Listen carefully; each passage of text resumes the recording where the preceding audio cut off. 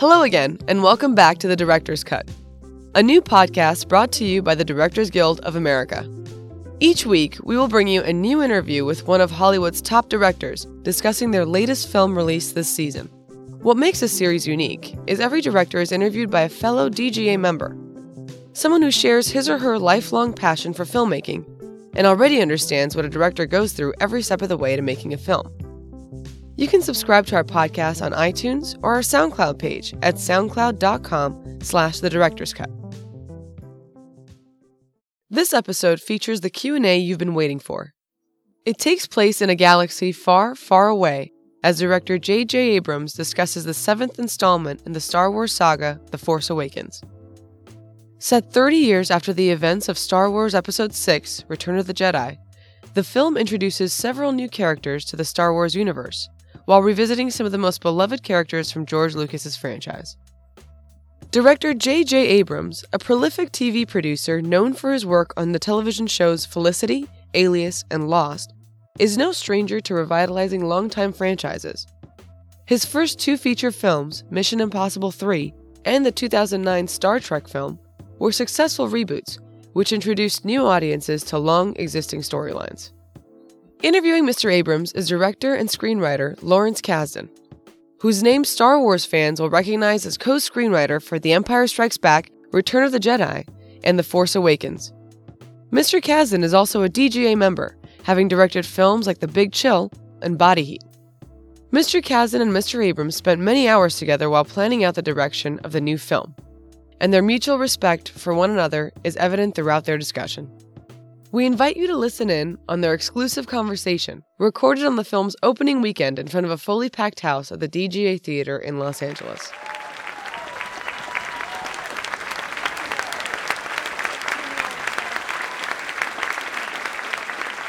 Thank you so much. Oh, my Lord. Thank you. And JJ thanks you, too, if any of that was for him. So we're going to do first of all, do you know that there's another theater watching at the same time? And we're on camera over there, I hope. So it's not just these people. Don't take their good reaction to be the whole deal. It could be booing in the other room. The other thing is we have enormous, we have to have energy because we don't have much time. They want to screen this movie, which I heard is good, again and again. All day long. And it looked really good. It looked really good. It's a great theater. I love this theater. Okay, so there's a lot of things we could talk about. And I'm going to ask you something, and if you don't want to answer it, just answer some completely different question. Okay. That'll be perfectly good. We've been hanging around a lot for 3 years, and I've been watching you direct this movie, and I'm really impressed. I think you have a future in this. I really do. As much as we've been together, as much time as we've spent together, as much details we've gone over again and again, there are things that still remain a little mysterious to me. And I think that you have an unbelievable facility for blocking, for staging, for an enormously dynamic feeling in the movie. It's kinetic, it's exciting, but it doesn't seem ever frenetic. Tell me how you prepare as you go into a day. How much do you have a shot list? Do you have boards that you depend on? I know you've done some previs, but I didn't have a sense that you did a lot of previs. Tell me how you do that. All right. Well, first of all, I can't thank you enough for showing up today and spending some of your weekend with us, and also for that remarkably generous reaction. So thank you. I'll never forget that. Lawrence Kasdan, who I just have to talk about you for a minute as if you're not here. Lawrence Kasdan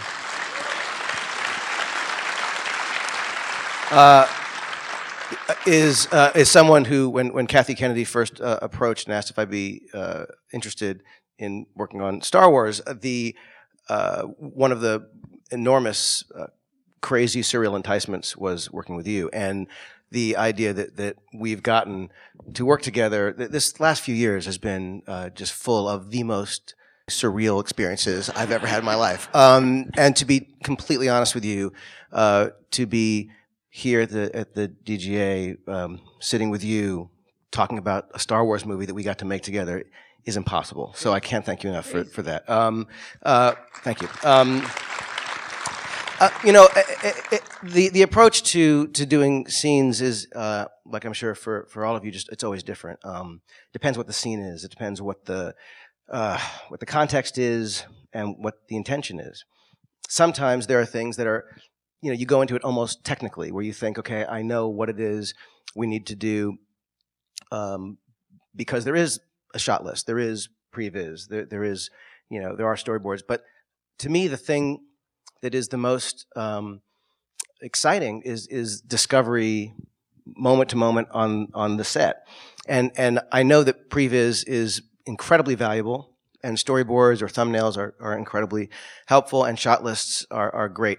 A lot of that for me is about just figuring out, the first approach. But it's like when you and I were working on the script together, you have to be open to the better idea, and the better idea is always right around the corner.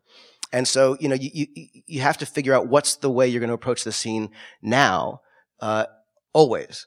And the now changes, and you get to the set and you look at the light, or you see an actor do something that you never would have anticipated, or someone would have added something in set dressing that you never would have considered. And so I try to approach every scene from the point of view of, like, the master I'm serving is that scene in that context, in that moment.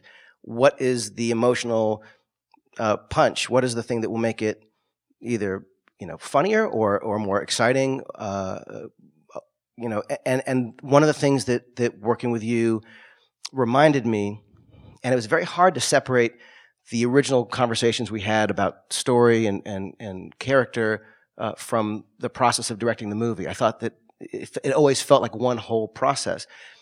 You reminded me again and again about trusting the audience and trusting the characters. And it was that idea of restraint, saying less. We would be working on something, and, I'd write a whole thing, and, Larry would be like, you don't need that. It's too much. Just cut out. Just take it out. Just trust the audience. And so I feel like it wasn't just in the, I'm going to do an impersonation of Larry like every 3 minutes. I can't help myself. I do it when I'm just with you, just hanging out. But I think that's the thing that has been very helpful too, about saying less. So I'll stop answering this question now. It's a great way to talk about it, and and I've made films where it's smaller, and you get in the room and say, then the actor says, I don't really feel comfortable sitting here at this table, and you say, oh, okay, great, why don't you cross during that? It's very different when you get on set and there are 500 extras, and there's a Starkiller base, and the transport has come in, and Oscar gets off the transport, and I've seen you do what I would do in a little dining room. You say, wait, let's change this whole thing. And it's kind of thrilling. Well, thank you. But a lot of that comes from, and it's a very weird thing, but this entire process has been, in some ways, an exercise in denial, in denying that Disney just spent $4 billion on the thing, and denying that, fans of this thing were going to kill me if they didn't like it, but denying that I was one of those fans that would kill myself, denying the pressure of actors who were agreeing to put wardrobe on again 30-some years later, and who did really well with those early movies, and were trusting us and me with revisiting these characters. These new actors who were coming in, who had never done anything, whose careers could have and would be defined in many ways by, of course, this debut, and also the trust that this enormous crew of, as you saw, thousands of people who spent time away from their families and working on this movie. I mean, it was an enormous thing, and so in a way, you get to the set. There's one shot where before they go on their big mission at the end, and Poe jumps down from the X-Wing, and BB-8's going up, and he comes around, and Finn's coming over, and he pats his shoulder, and Finn walks off towards the Falcon. So we were on that set, and we were shooting Greenham Common in London, and that shot wasn't a planned shot. And in fact, the weather was a little funky, and we were waiting for something to be ready to shoot. And it was just an opportunity. I mean, we did have these extras, we did have these actors. We were all, we were kind of waiting for something. And we have Colin Anderson, who's perhaps the most extraordinary Steadicam operator in history. And so we just threw it together. But what it reminded me of it was exactly what you're saying, which is making a small film, making a student film, doing an episode of, Felicity, where it's like you've got a few people in the dorm room and you go, oh, we could try. But the thing that I kept finding again and again and again was we kept having those moments. And it was so weird if by allowing ourselves to deny it's Star Wars. Holy God, what are we doing? By not being burdened by the opportunity and understanding, or letting that be the guiding principle. It was a weird thing that despite the scale of it, we were able to move with a kind of a speed and lightness, and it just allowed us to try things.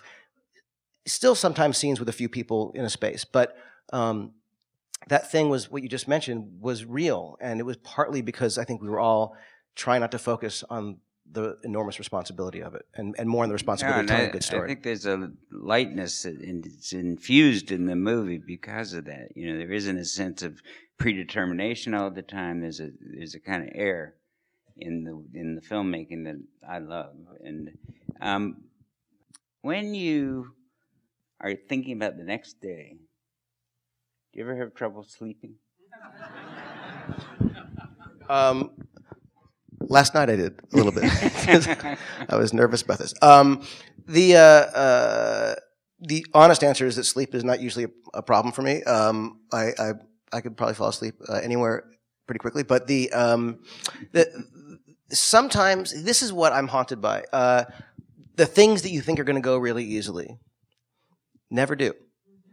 And the things that you think are going to be really a bear often end up being things that just kind of happen. And so like sometimes when I know that, tomorrow's an easy one, I'm like, I lie in bed before I fall asleep. I just think, this is no way going to go the way I think it's going to go. And then you get there, and sometimes it's an actor who's like, I just don't know. You're like,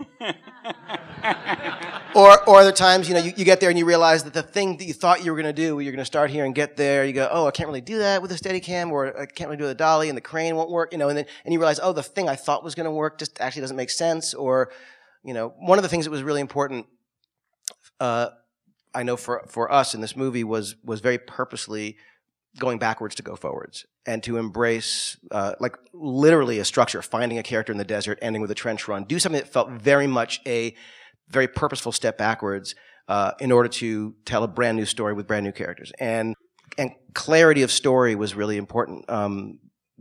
There's so many movies, some of which I find wildly entertaining and love, but that have very confusing plot lines. And I kind of love those things, but this one I knew couldn't be that. And I inspired by this opportunity to do this movie, working with you and this amazing crew, I tried to stretch a little bit and apply different. It was a different master to serve, and knowing that Star Wars is a kids movie without being a kids movie, I didn't want it to be too convoluted. So a lot of it was like about clarity, just visual clarity, and knowing where you were going, knowing that Starkiller Base was always off to the right, knowing that the lines of action and making sure that things felt consistent. So sometimes I'd show up on set, and I'd have an intention, and then I'd realize that it wasn't quite working for what this movie required. So to answer your question, it's like the things that were sometimes simple ended up being more tricky, and the complications, were things that I couldn't really anticipate, but I would know in advance if I think that something's going to go very easily, it probably won't. And do you find that, and this comes up for me all the time, and I think for everybody who does this, which is, do you find that your perceptions are not always correct? That the day you thought, you get the take, that's fantastic, we'll never do better than that, that's great, you get in dailies, it sucks. Yes. And the thing you thought sucked is really good. Yeah. Well, that part doesn't happen, but No, but it's amazing. I will, we'll go through something and do, 9 or 10 takes, and we don't usually do much more than that. I mean, there was a point where 13 was our, and like I knew it was a thing when, we did a take, and I said, that's it, let's move on, and Dan Mindel, DP, collected some money. And it was because apparently that was take 13, and that's all I've been doing for like 4 weeks is take 13. But often I was sit in the editing room with Mary Jo and Mary Ann, the editors, watching something, and take 1 was great, and take 2 was less great, and take 3 was less great, and take 4, I'm like, what the hell was my problem? Like, take 1, she killed it. That was an amazing performance, and I kept like pushing her to make it worse. Like. Keep going. You're almost bad. Keep going. It's.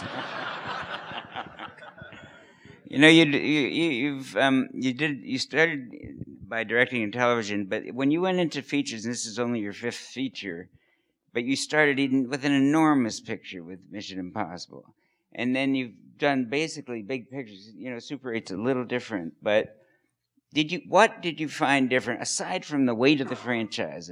Aside from the history of this thing, did you find this to be a different experience for you than the last Star Trek, the Star Trek before? I gotta say, because it's Star Wars, from the very first conversation with Kathy through this moment, it's been so different on every level, and part of it is the responsibility that I feel, having fallen in love with what George Lucas created.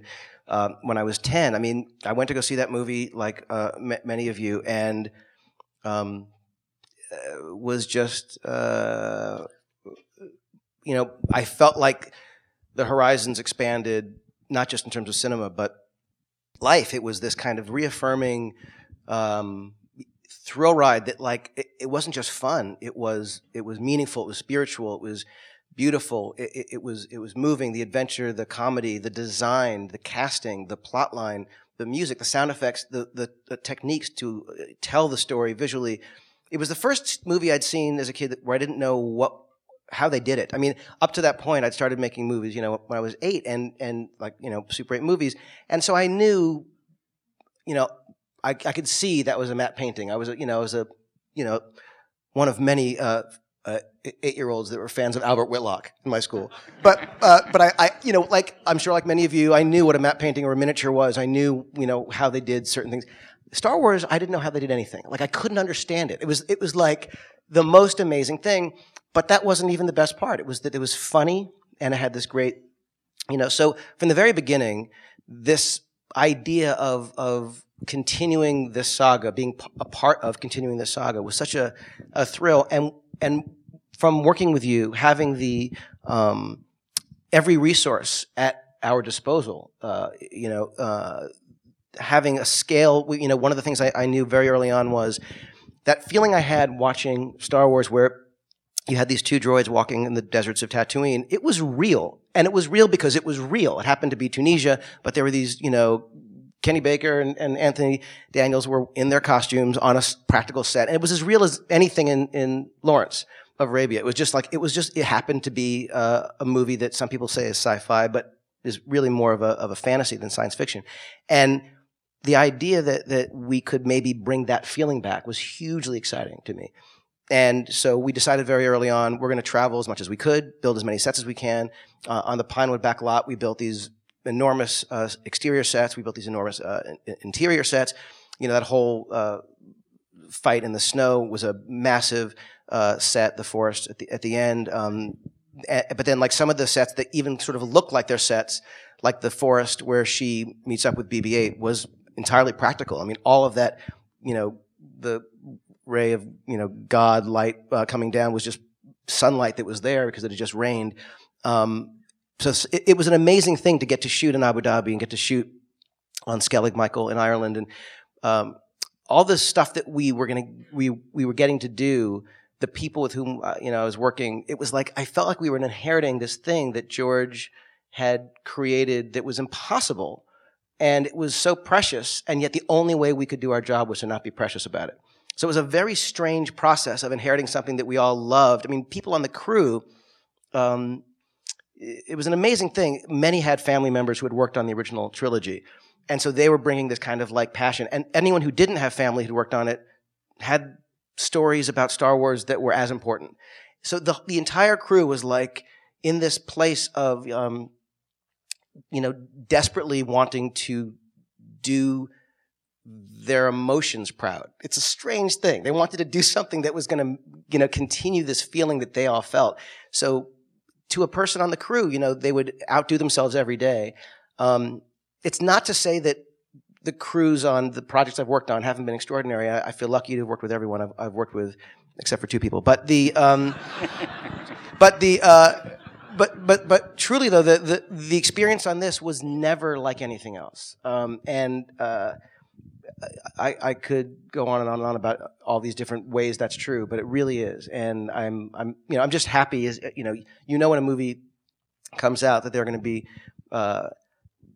people who don't like what you do, and that always is going to happen, of course. What you pray is that there's going to be someone who does. And what I'm so happy about is that that there are kids who I've been hearing about through friends who've seen this movie and are all excited, and girls who are dressing up like Rey, and the idea that there's, there were always strong women in Star Wars, but the idea that there's one at the center now is so exciting to me. And that was Kathy Kennedy when we first talked about it. She said we're talking about the idea of having a female Jedi, and I'd written some shows, Felicity and Alias, that had female characters at the center, and the idea of a female Jedi was, for some reason I thought, oh my God, there's a 19-year-old kid out there who doesn't know who the hell Luke Skywalker is necessarily, who doesn't know what's real, what's not, who's just this, she doesn't even know she's living in Star Wars. And what happens if that is our, lead character? And it was just really, I don't know, from the very, very beginning, I know it's an endless answer, but from the very beginning, this experience was somehow in some very strange way, thanks to what George created, remarkable and very, very special. Very. And I remember sitting very early in the production, sitting on the set and turning to each other and saying, we already won on this one. Things can go horribly wrong. People can hate the movie.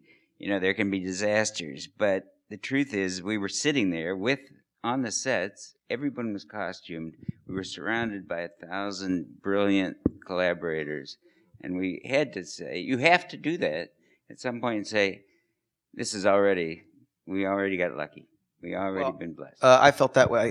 This is going to be sycophantic, but it's true. I felt that way before production started, having gotten to work with you. I remember thinking, if this plug gets pulled, if something goes wrong, if it doesn't happen, whatever, it was already that. But I do feel that way about this experience. And Neil Scanlon, who did the creature department, he was literally going into retirement. He was done. And we called to say, would you be interested in working on Star Wars? And he was like, oh, okay. And and I will tell you, for that one shot, that long shot that comes into the castle, and that red robot goes by. That red robot was there. It was a woman on stilts, and she goes by, and then you go up to the castle, and it tilts up and comes back down, and then it goes in. There were 3 separate shots, but we blended them all. But when you go in, every creature in that room was real. That was a practical shot entirely. Until it ends on Maz, and Maz was a CG character, played by Lupita Nyong'o. And what was amazing was that ILM had to match everything else around it, and that was the thing that was so cool about having Neil on the movie, was that he and his team, which were an unbelievable group of craftspeople, they made these dozens and dozens and dozens of these incredible creatures, and you couldn't help but look at each one of them and think, oh my God, this is amazing. I remember we were shooting that scene, it felt like this is what it must be like to shoot a Muppet movie. We had all these puppeteers, hidden under tables, that big giant guy, that evil woman, her name's Bazina Tal, she whispers, she reports on the droid to the First Order. He was there, 5 people operating him. That big creature at the trough, when John Boyega goes to drink the water, that was there. That was that was 5 guys in this ridiculous suit in the 130-degree heat in Abu Dhabi. 4 died that day. No, they didn't die. They were literally under this, and in between every take, they would they would shove this air conditioning tube. It was really ridiculous to see. But having all this stuff practically there every time there was something like that, the whole crew and of course the cast getting to interact with these amazing puppeteered creatures got to have the experience of being in Star Wars, as opposed to a fix it in the mix thing, which happens all the time. And I know that, George gets a lot of grief for a kind of green screen, blue screen thing. I think that it must be said that we wouldn't have been able to do nearly any of the visual effects that we did in this movie had he not broken every rule that he did to allow for these visual effects to be discovered and used. So it was, for me, that a great approach to say, okay, we can do anything. We have the technology to do so, but what should we do? And what would they have done? And to approach almost everything from a point of view of, what's the sort of the most down and dirty way to do it? And then how can we use technology as necessary? Because, of course, there are more visual effects shots in this movie than in any Star Wars movie prior, and amazing visual effects work. But a lot of the CG was to remove things, remove puppeteers and rigs and wires and things. I just want to break from this movie's doing okay. And it was a really good experience. It was fun. But, everybody here has, a lifetime to live, a career to live. And what the reality of that career, at least from my experience, is that there's up and down, and that there are moments when you just think, I'm finished. This was it. I gave everything I had, and it amounted to nothing. That we got so close to being able to do this movie, and then it was ripped away from us. Or we're in the middle of the movie, and I'm screwing it up.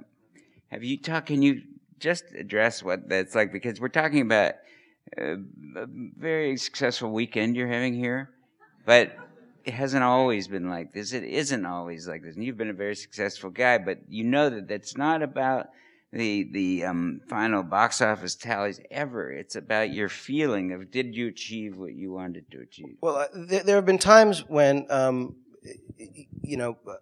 I've worked on something that, well, first of all, we all take jobs we have to take, because we have to, whether it's to, survive, whether it's a friend who's desperately, needs something or needs help with something. There are all sorts of reasons why we do certain jobs. But to me, the thing that I've learned again and again and again, and I will continue to learn this, is, things I should have done or should have said, not being strong enough to say, no, we're not ready. I don't have this yet. I don't have the answer. On the set, I always try to do everything I can to make everyone feel like, we're all doing this together, because that's what's real. And if I don't have the answer to something, I try to find it as soon as I can. I hopefully, and I've been very lucky to work with people who will and do help out with the answer that I would never be able to come up with, again and again and again.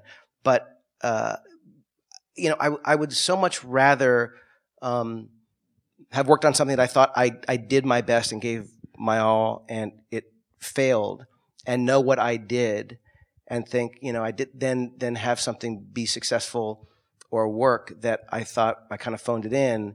And there have been times when I've said yes to things that I don't think I should have, and there have been times when I haven't been able to come up with the answer, and I think, how could I have not made that better or helped out in a more significant way?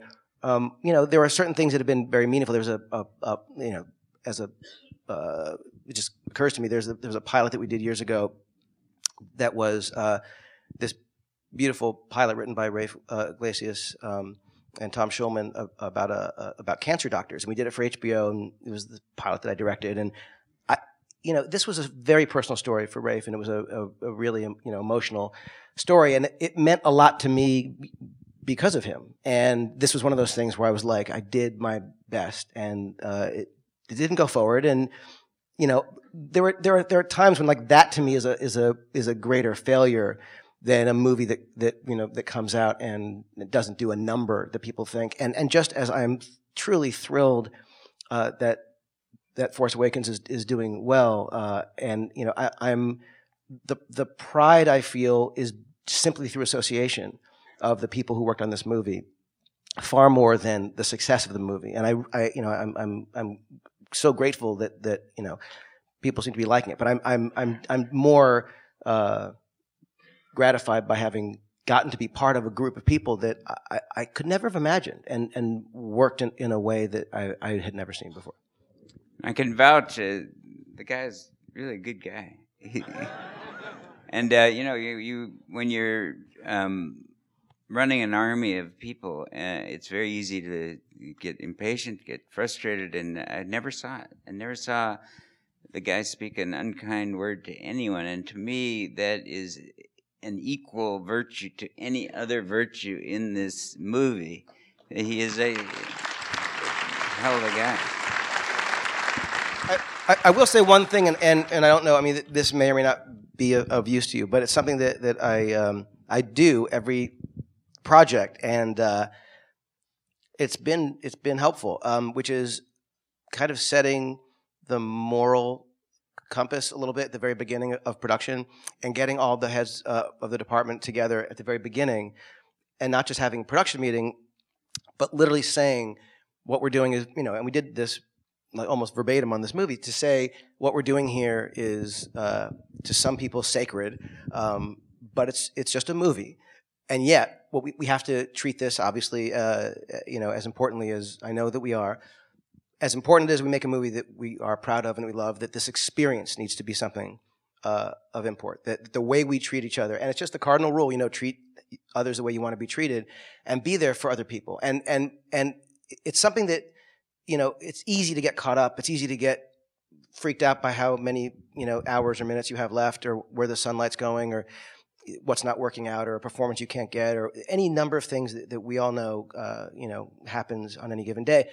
But as short as anyone's temper may be, or as important as a moment may be to get, because it's the last day on the set or whatever the hell it is, when you respect each other, it's amazing what gets done. There was a day we were shooting in that Puzzlewood, which was the forest I was mentioning earlier, that looks fanciful and like a set, but it wasn't. And we had to trudge through this crazy, these enormous tree roots and things, and it was just a very uneven terrain, and it was a real pain in the ass. But these, people were, carrying enormous, material across, and boxes and track and all sorts of things. And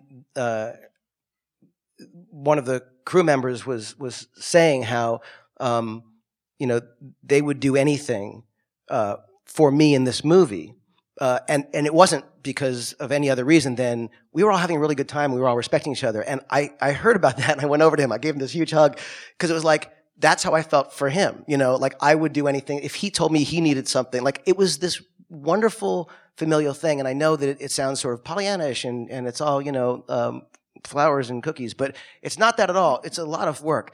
But what I've found is that when you say early on, yes, this is high stakes. Yes, this is really important. When you say respect each other as much as you can, it's the obvious thing, the most obvious thing ever. But when you say it and you see people kind of get it, and then you do it. It's amazing how that works. And one other thing I'll say is that, obviously whoever's number one on the call sheet sets the tone no matter who's directing a lot of the times. And Harrison Ford, who of course makes it look so easy, worked his ass off and was so game and hungry to do great on this movie. And not only was he great in the film, I think, but what was so cool is he was demonstrating for these new, young, wildly intimidating actors what it is to show grace. And that was amazing to watch. I'm afraid that's all the time we've got. I thank J.J. Abrams. Thank you for coming here today. Thank you all so much. Thank you.